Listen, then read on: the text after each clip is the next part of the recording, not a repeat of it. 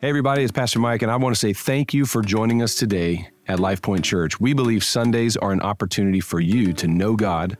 We also believe small groups, the best thing we do, are your opportunity to find freedom. For more information, including locations, service times, which small groups to participate in, please visit our website at lifepointchurch.tv. My prayer for you as you listen to our message today is to encourage you and to help you take your next step to be a fully devoted follower of Jesus. Let's jump right into the message. Trips this week. So we have a trip to Guatemala, a trip in Mexico, in Tecate, Mexico, and we have a trip in West Virginia. And so we've sent, and honestly, it was so cool. Last November, we pitched it to some of our legacy donors, and we had a guy on our legacy team write a check to help underwrite the whole week of missions trips for young adults and young people this week. So this is our next gen missions week, and we've got 3 trips, 2 international and 1 in West Virginia. And then also, all week long, we're calling it our Next Gen Serve Week. So if you've got a young adult, elementary, middle school, high school kid, whatever, we'd love for you to bring them to the church and get on our social media and check our website for times and details. How many of you know your kids have been out of school for 2 weeks and they're already sleeping too much, eating too much, watching too much Netflix? Y'all know what I'm saying? So it's time to get them out the house and let them serve somebody. So we have this week of serve projects available for you, and we'd love for you to get your students, your young people involved, and you come and be a part of our Next Gen Serve Week. Also, I wanted to tell you, I've been really excited about this. We've been working on it for over a year now, but I wanted to share with you a new partnership that we're launching officially as a church.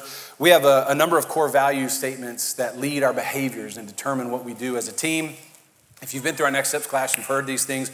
We say things like, we love God, we love people, we choose joy, we pursue excellence. One of our core value statements is we grow intentionally. How many of you know what unintentional growth is? Come on, butter and sugar got you growing. That's what I'm talking about. Anyway, I've been growing a lot lately, praise the Lord. But we grow intentionally, and we want to grow in our theology. We want to grow in our understanding of Christ and His Word. And we as a team, like, we value education, we value development and leadership and learning as leaders.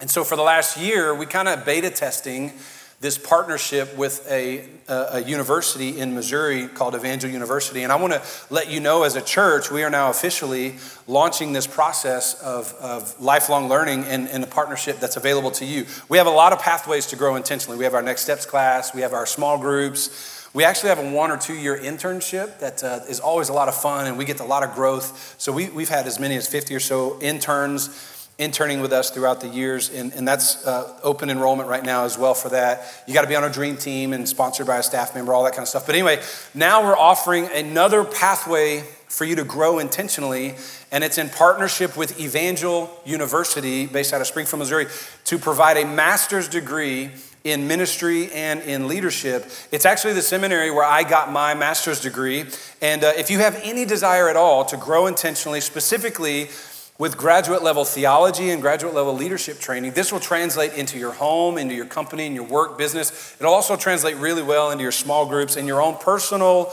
development.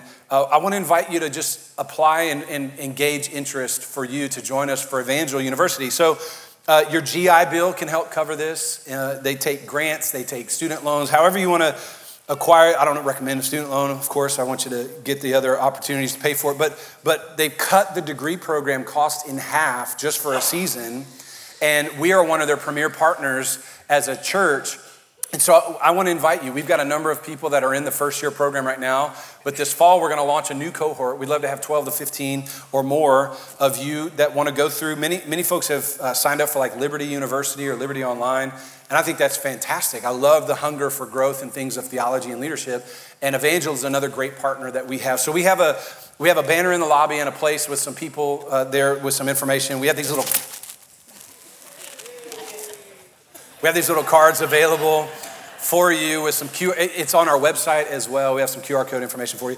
I would just love it. And honestly, depending on how many students we end up getting, some of us may be able to be the professors, myself or Pastor Randy and others, to be a part of this. I just love growth in formal education. And so it'll be a master's degree in ministry and leadership. It's a 2-year program, and at current, the cost is right at about $10,000 for a full-on master's degree, fully accredited, and you get to do it at your church. I think the church needs to again be a place of lifelong learning. Can I hear an amen from everybody? Amen.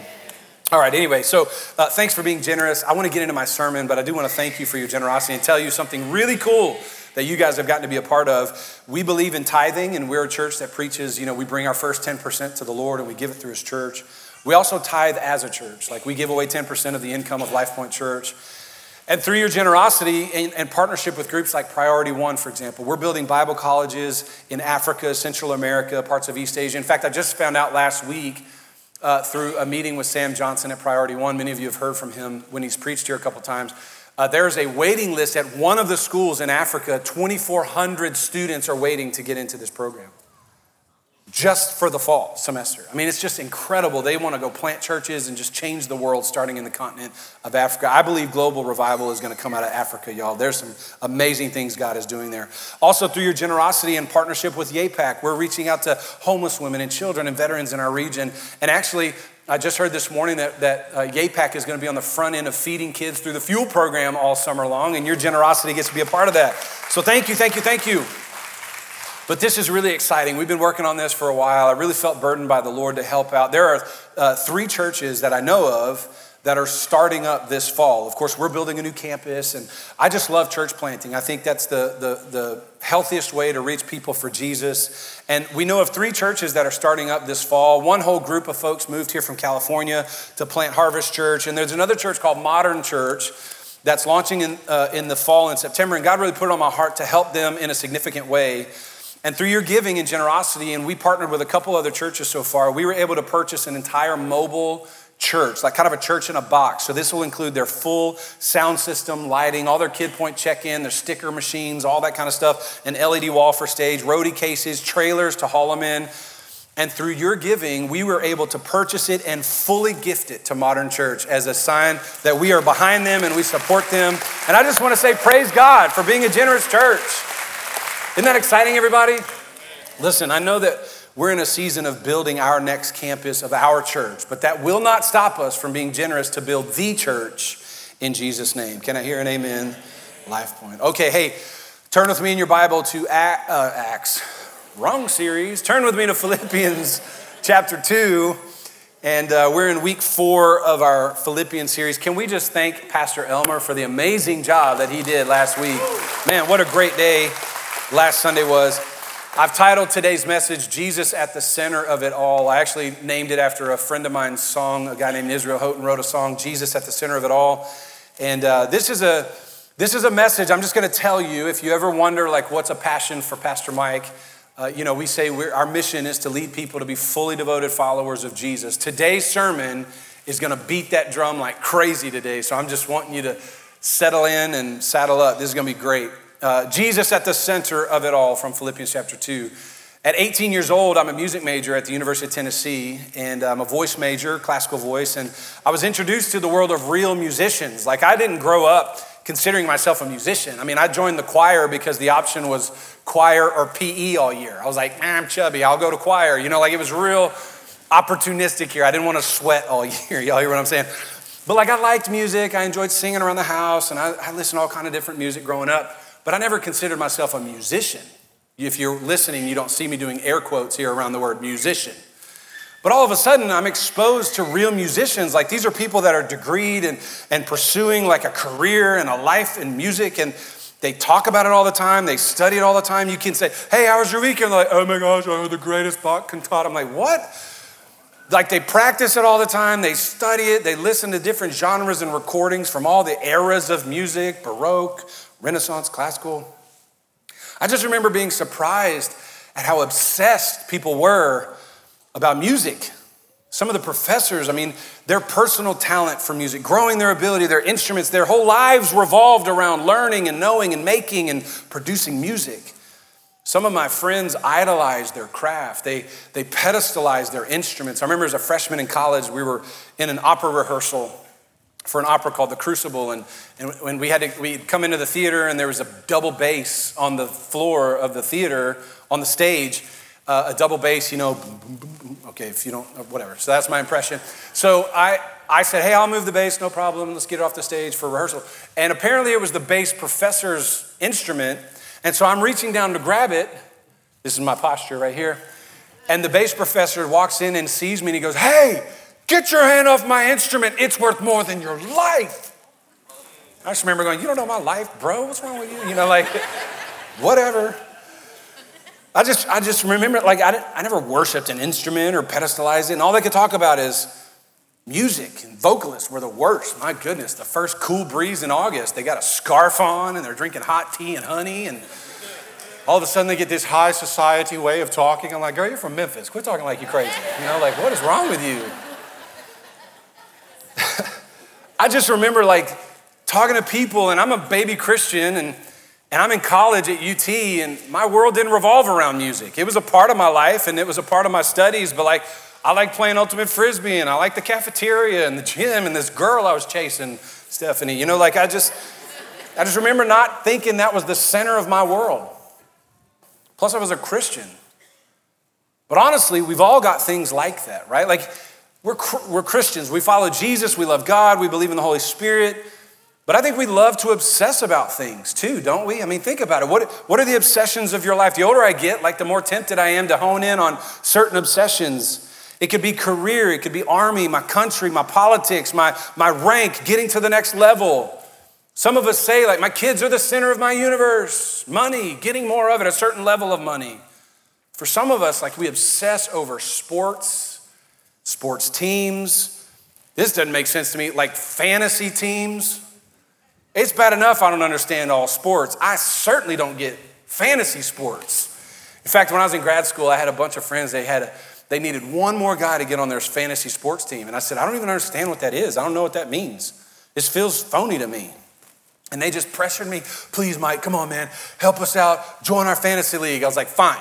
So it was a Yahoo account. And I had to create a website, like an email. So my email was fantasyfootballisdumb@yahoo.com. I promise you that was true.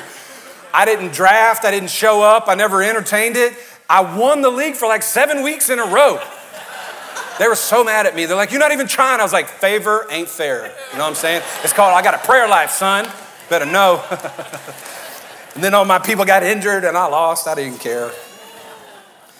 Maybe what centers your world is a hobby like hunting or fishing or being the greatest CrossFitter in the world. Maybe you see the things that center your life that are damaging, like addiction to drugs and alcohol, pornography, sex.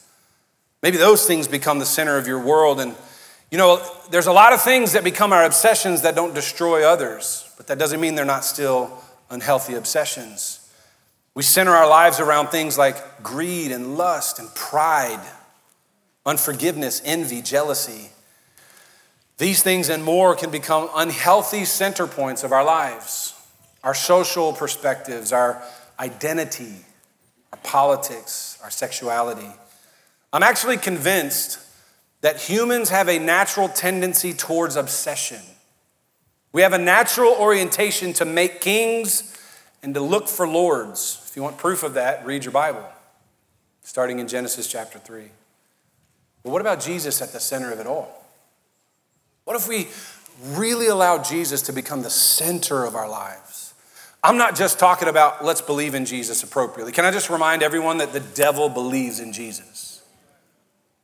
But Jesus is not the center of his life. I'm not just talking about let's commit to love Jesus more, spend a little bit more time with him this week. I'm asking, like, what does it look like for Jesus Christ to become the center of our lives, where everything is shaped around him? Our thoughts are shaped around Jesus at the center. Our actions are reflective of Jesus at the center. What if our home and our family and what we listen to and what we watch and what we allow into our lives becomes shaped around Jesus at the center of it all? Jesus at the center of our beliefs. Hey, LifePoint, is Jesus at the center of this church? I am not the center of this church, and neither are you. Jesus must be the center of our church, or else let's not come here anymore. Is he the center of your money? Is he the center of your calendar? Is he the center of your politic? Is Jesus at the center of it all? I want to spend some time in Philippians 2 today looking at how the Apostle Paul is teaching us to bring Jesus to the middle of it all.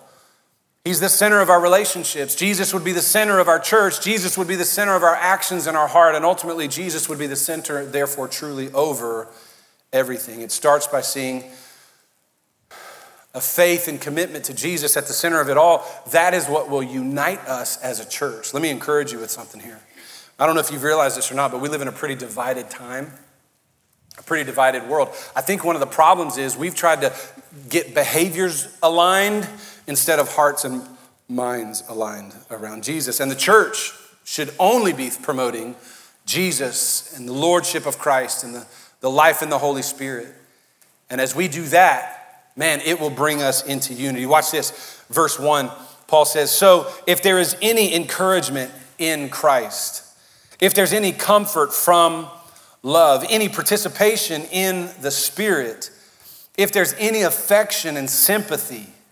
He's using rhetorical reasoning here. Remember, the Apostle Paul is in prison as a political prisoner for multiple years now. He's chained to a wall in a dungeon prison, having the worst experience ever. And he's telling the Philippian churches, hey guys, if there's any encouragement in you in Christ, any comfort from love, participation in the Holy Spirit, affection and sympathy, verse 2, complete my joy.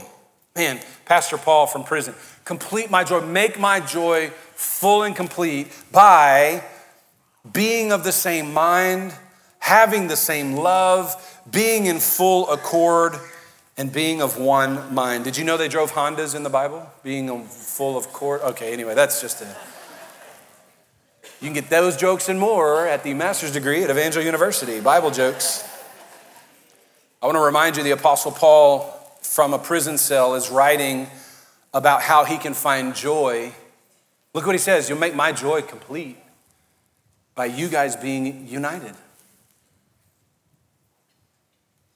In the last text we read, and I'm so thankful to Pastor Elmer's treatment of my favorite verse of the Bible, verse 27, he says, only let your manner of life be worthy of the gospel, showing worth and honor to the gospel of Jesus Christ. He goes on to say, so that whether I, Paul, your pastor, whether I come to see you or I remain absent, I may hear that you're standing firm in one spirit, standing firm with one mind, that you're striving side by side for the faith of the gospel. Can I tell you as a pastor, like it's my greatest desire that you would, whether I'm around you or not, be living passionately and on fire for God and for Jesus Christ with one mind and firmly standing side by side for the faith in the gospel. Let me tell you, as a pastor, like I get it.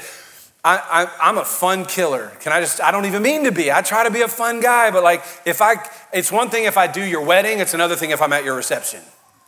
I mean, that's the most awkward thing for me. You know what I'm saying? Like I show up at games and sports and folks apologize for their language with me. They're just like cussing. Oh, I'm so sorry, Pastor Mike. It's like, I've heard those words before. Or my favorite's the wedding receptions where they hide their beers like I've never seen it. They go, hey, what's up, Pastor? What's up, man? This is my dog right here. I'm like, I've seen that before too. Don't be saved because I'm around or not. Sometimes we treat our pastor, don't do that to me.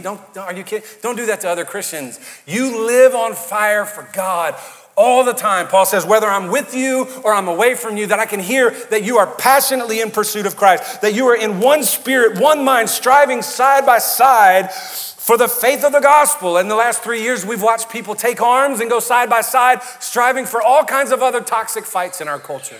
What if we said we're going to stand side by side to fight for the gospel of Jesus Christ?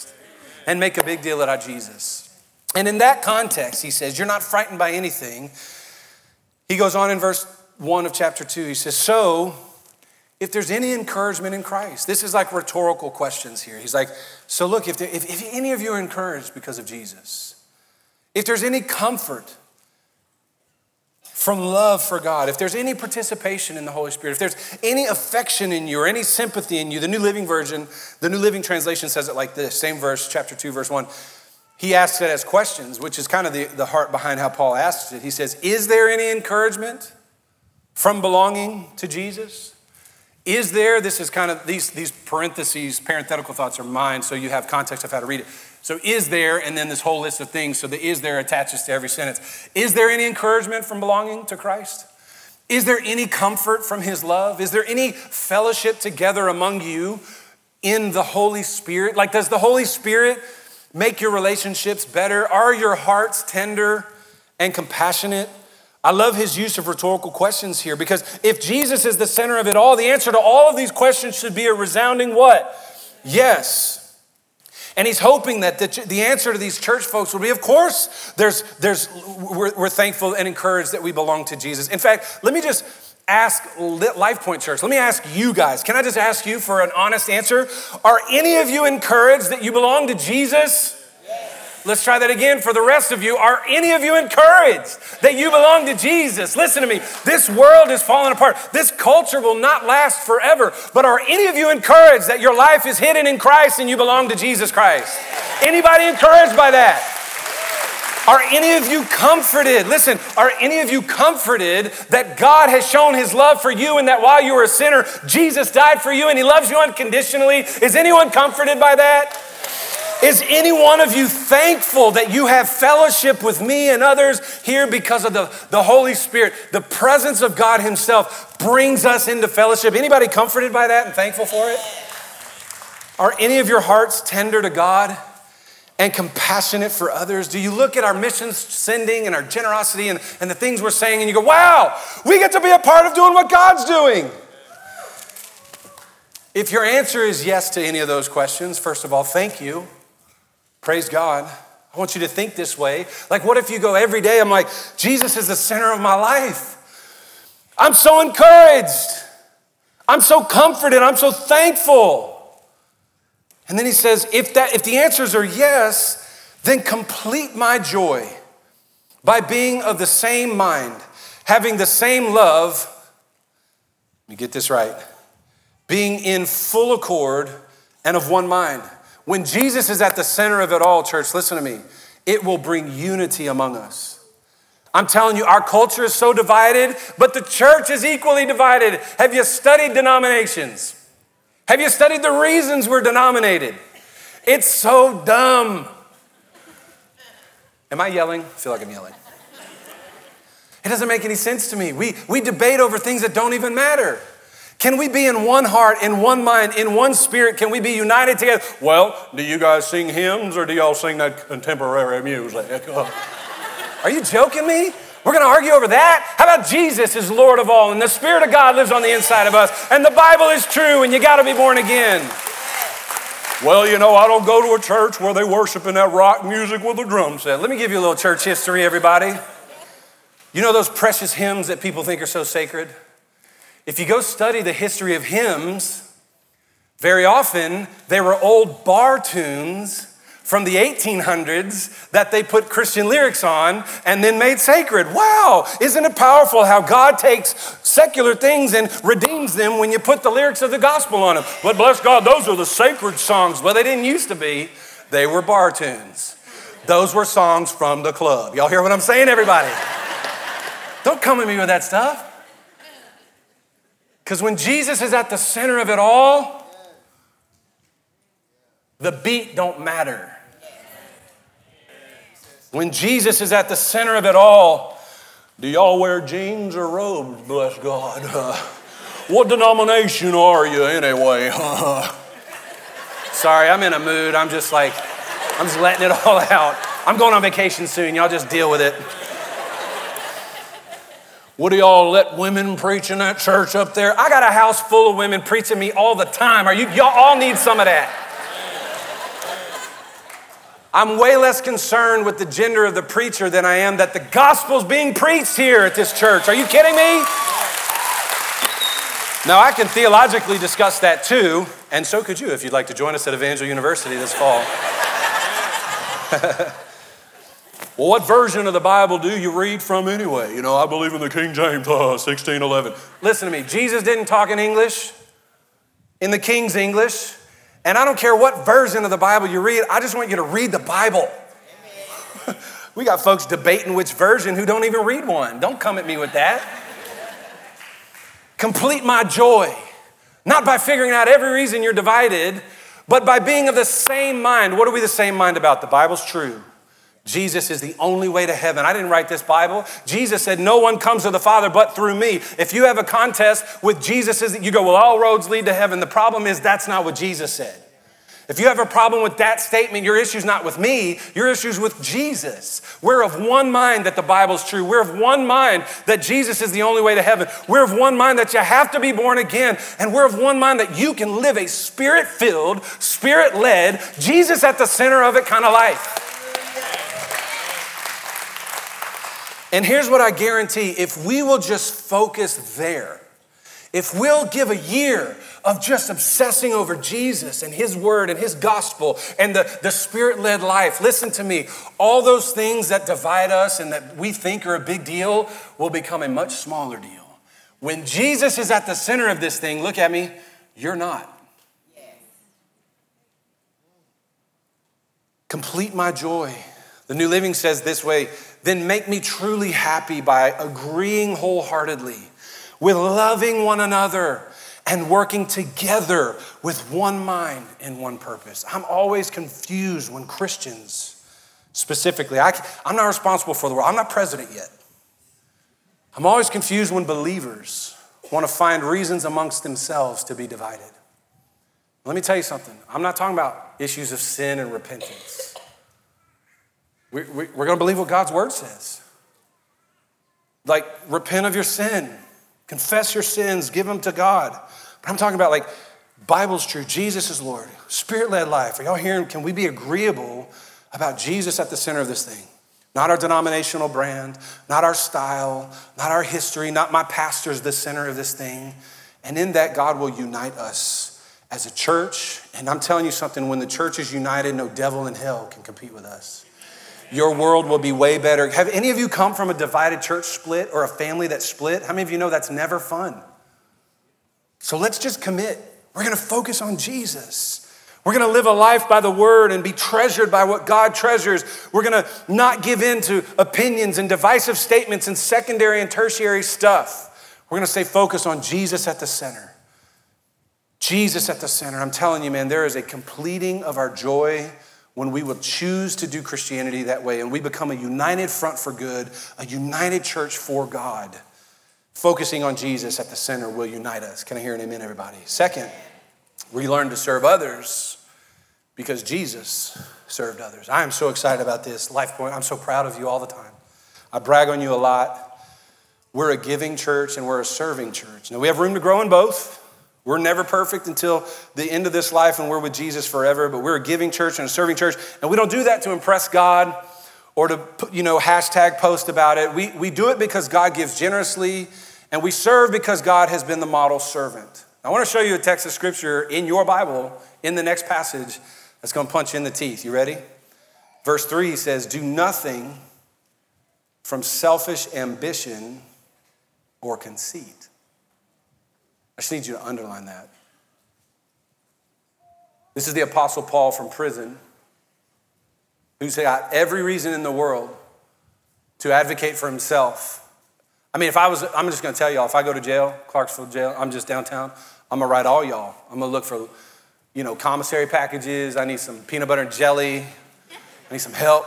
Somebody bail me out. Like, I'm going to ask for me, because I am selfish and conceited. Paul never asks for anyone to care for him. He says, do nothing from selfish ambition or conceit, but in humility, consider others more significant than yourselves.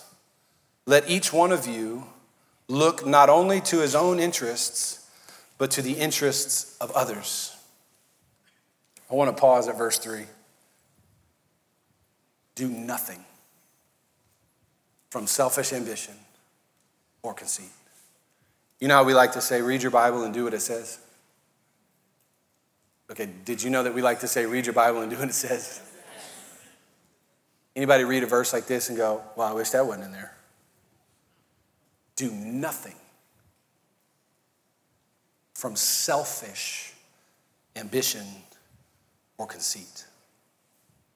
What a powerhouse statement. What a gut check. I mean, I don't know about you. I'll just talk about me for a second. I'm selfish. I am conceited. I think about myself every day. I think about my family more than I think about your family. I think about our church family more than them other churches in town.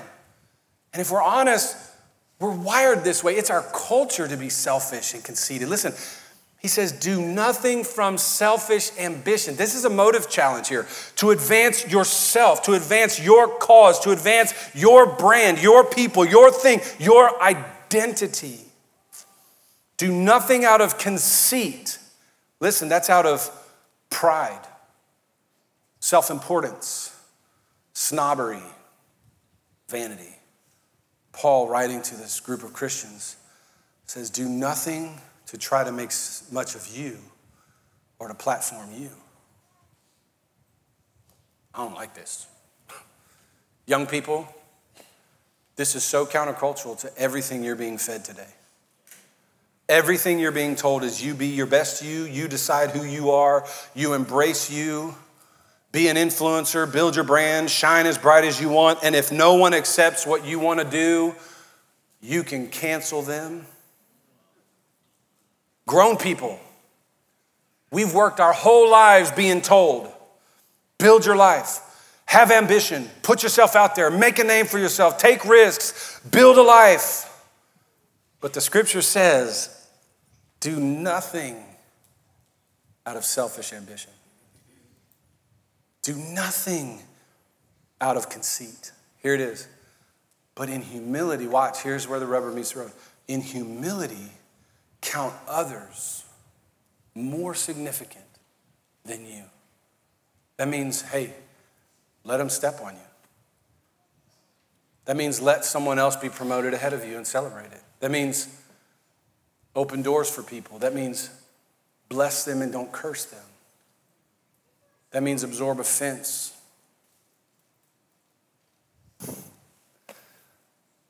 I wasn't raised that way. This is when living in a manner worthy of the gospel becomes totally countercultural. But it is the best way to live. My good friend Gerald Brooks pastors in Plano, Texas, and he coaches a lot of pastors, myself included, and he says, when I come into a room, he's on the board of John Maxwell's leadership team, he's pastored 45 years, he's very successful, and he says, when I come into a room, I try not to think, who do I need to meet and who do I need to rub shoulders with? He said, when I come into a new room, I go, who can I help?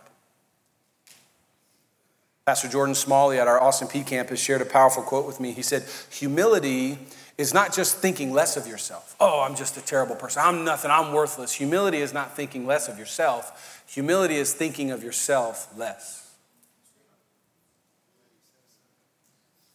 He says, don't just look at your own interests, but look at the interests of others. I'd give to that forward campaign, but I'm buying a boat.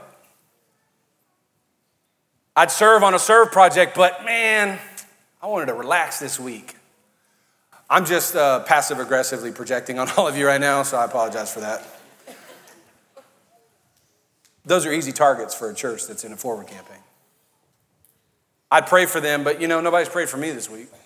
I got my own thing going on too. I tell them about Jesus, but they can figure it out. If God really wants them, he'll save them. Are y'all hearing what I'm saying? Do nothing out of selfish ambition, but in humility consider others more than ourselves. Don't look to your own interests, but look to the interests of others. Here's the thing. I don't want you to just sit like a blob of goo and not do anything with your life. I just want you to make sure that you walk in humility and you reflect Jesus and you know that Christ cares about neighbors, Christ cares about his church, Christ cares about what's happening to others. And you and I have the privilege to reflect Jesus at the center of it all because we have the privilege of serving people like Christ did. Look at the very next verse. He says, have this mind in yourselves, which is also yours in Christ. Another translation says it this way. Have the same mindset in you that is also in Christ, who, though he was in the form of God, Jesus himself was God. Like he could have flexed divinity at any point. Could you imagine Jesus coming on the scene and be like, God's in the house? But he never did. Jesus never self-promoted. He never even dropped a card going, by the way, I'm God. Jesus himself, who though he was in the form of God, didn't count equality with God a thing to be grasped. He literally was like, yes, I'm equal with God, but it's not my main priority right now. But he emptied himself. Here's the heart of a person who's got Jesus at the center of it all because he's the model. He emptied himself, taking on the form of a servant in the likeness of men and being found in human form. Watch this. Jesus humbled himself by being obedient to the point of death, even death on a cross. Jesus didn't flex his divinity. He emptied himself of it. Church, listen to me. I love how talented and brilliant and amazing you are. Just don't live in that space. Live in a space of humility. God's blessed me with so many talents and skills, and I'm going to empty myself of it, and I'm going to serve people. I'm going to use these gifts and talents. I'm going to do the things God has called me to do, and I'll do it because my master he's at the center of it all, and he showed me how to do it. We live in a time when we're encouraged to be more of ourselves, build a bigger brand, make much of you. Like the favorite photograph in the world right now is the selfie. Can you imagine serving to death? I've heard people say, I love you to death. I've heard people say, I'll beat you to death. I've heard people say, I'm scared to death. My kids have all said, I'm starving to death. But I've never heard anyone say, I will serve you till death.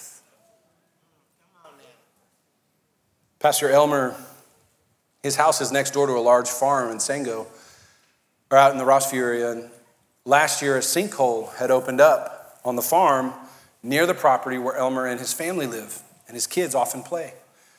The farmer's an elderly man and a recent widower named Guy Evans.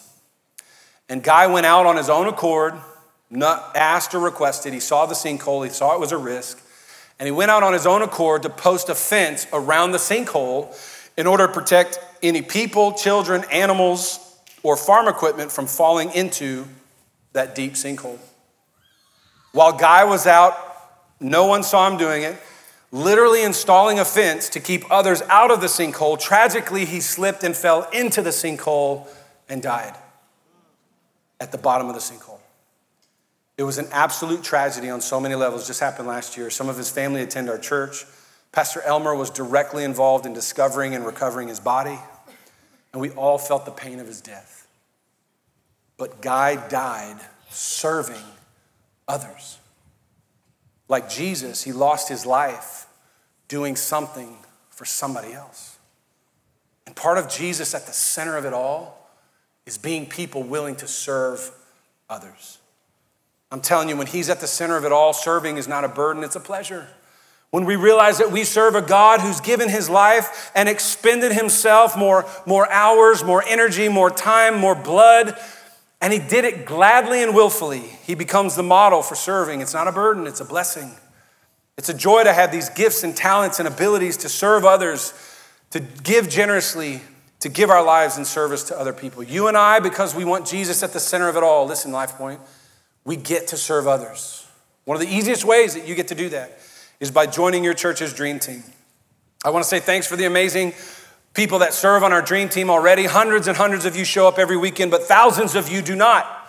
And I want to ask and challenge you in a very challenging question. Please don't take this as judgment. Take it as a pastor who loves you. Is Jesus at the center of your calendar or not? Is Jesus at the center of your gifts and talents and skills? You're an incredible musician, but you won't give it to his house. You're an incredibly wealthy person, but you won't give it to the Lord to build his kingdom. You're incredibly talented in so many areas, and part of Jesus at the center of all of that talent is giving it away to serve others. Serve your city, serve your family, serve your neighborhood. Serve with a glad heart because Jesus is at the center of it all. And then say it like this: I can't believe I get to do this. Man, I get emotional when I think about it. And I've said it a lot recently. I can't believe that the God who saved me has invited me to be a part of saving others. I can't believe it. That the God who rescued me and invited me into the church, I never belonged to the church ever growing up. And then God says, I want you to lead one of them for me. I can't believe it. Finally, when Jesus is the center of it all, he's Lord over all. Verse 9, we just saw him being obedient to the point of death on a cross. Verse 9, therefore God, the Father, has exalted him, the Son, and bestowed on him the name that is above every name. I want you to understand something. Jesus had equality with God and emptied himself of it. Jesus chose to give himself as a servant to the point of death. And because of that, God the Father has bestowed on him the name that's above every name. The name of Jesus is the name above every single name ever named ever. So that at the name of Jesus, look at this, every knee should bow. Every knee in heaven, every knee on earth, every knee under the earth. If you've ever wondered if God desires for everyone to say yes to Jesus, here it is. At the name of Jesus, every knee should bow. In heaven and earth and under the earth, and every tongue should confess that Jesus is Lord to the glory of God the Father. Listen, the only way that God the Father is glorified is that you give your life to Jesus. Some people say, well, I follow God. I'm a spiritual person. I believe in God. There's no following God without following Jesus, and God the Father set it up that way. He said the only way to honor God is to bow your knee and to confess your tongue to the name of Jesus. It's the name over every name. It's the name over every religion. It's the name over your name. It's the name over everything that you struggle with. One of our core beliefs as a church is that Jesus is the only way to be saved. It's a great verse to show us that God has exalted Jesus. God has elevated his name over the name of every other religion, every other ideology, every nation, every politic. Everything must bow the knee and confess with the tongue, Jesus is Lord. And only in that is the Father glorified. The Father's not glorified because you have good behavior. Listen to me. The Father's not glorified because you attend a great church. The Father is only glorified when Jesus is at the center of it all. And when you decide and when you commit that Jesus is the center of it all, then you live every day with your knees bowed to the Lord of Jesus Christ. You live every day with a confession on your mouth that Jesus is the Lord of your life. His name is above your name. His name is above the name of your problems. His name is above the name of the things you fear. His name is over the names of the things you're after. His name is the biggest name of your life. So I close with how I opened. And I love you so much, LifePoint. I have given my life to preach one message ultimately, and it's that you would live in a way of full devotion to Jesus. Don't follow me, follow Christ. Only follow me as I follow Christ. I love being your pastor, but this passage, this message, this series is designed to push you to Jesus. So I want to ask you the questions I asked you at the beginning. What if Jesus truly is the center of it all? And here's what I know. You know where he is, and you know where he isn't. Can I ask no one to leave, please, until we finish the service? Because we're going to stand together in a moment and worship the Lord and pray. Is Jesus Christ the center of your thought life? Is Jesus the center of your actions? Is Jesus the center of what you stream and listen to? Is Jesus the center of your home and family? Is Jesus the center of your beliefs? Is Jesus the center and everything shaped around this church? Is Jesus the center of your money and your calendar? Is Jesus the center of it all? More than believing better, more than behaving better, more than attending church more. Those things are great. More than building a great career and family identity, all that stuff.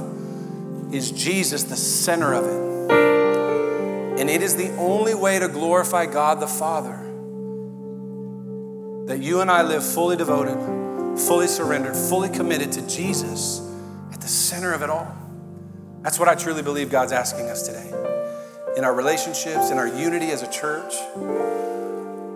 that at the name of Jesus, every knee should bow daily, hourly, and every tongue confess he is Lord. And here's the response. Religion tells you how to earn your way back to that.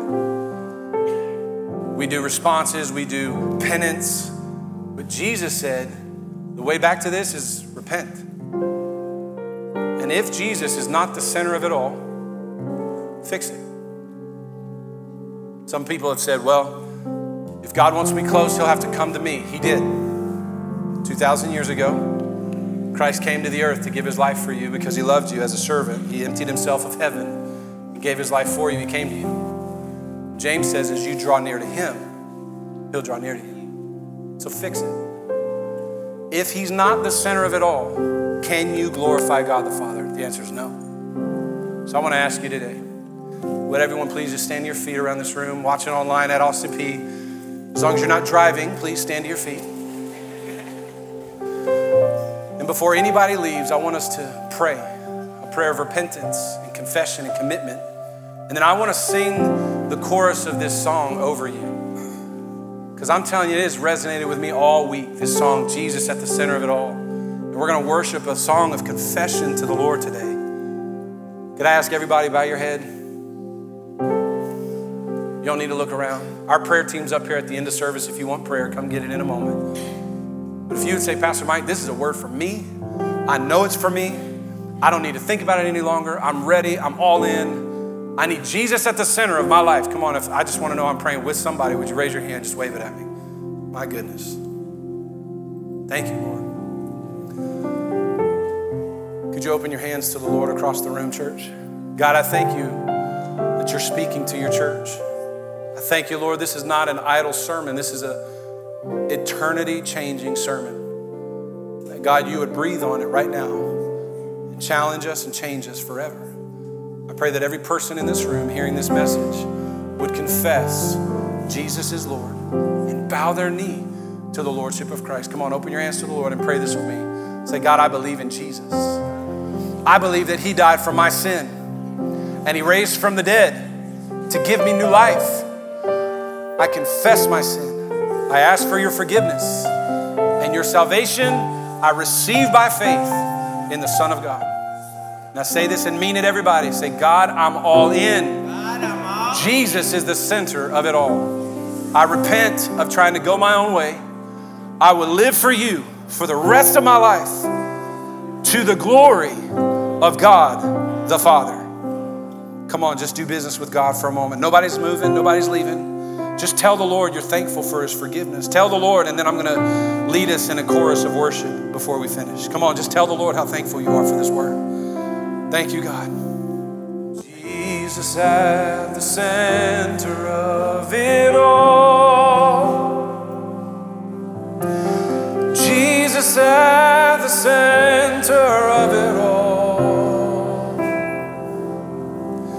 From beginning to the end, it will always be, it's always been you, Jesus.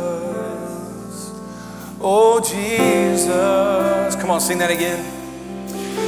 Jesus at the center of it all. Jesus at the center of it all. From beginning to the end, it will always be, it's always been you, Jesus. Come on, lift your hands to the Lord and sing this with me. Sing, nothing else matters. Nothing in this world will do.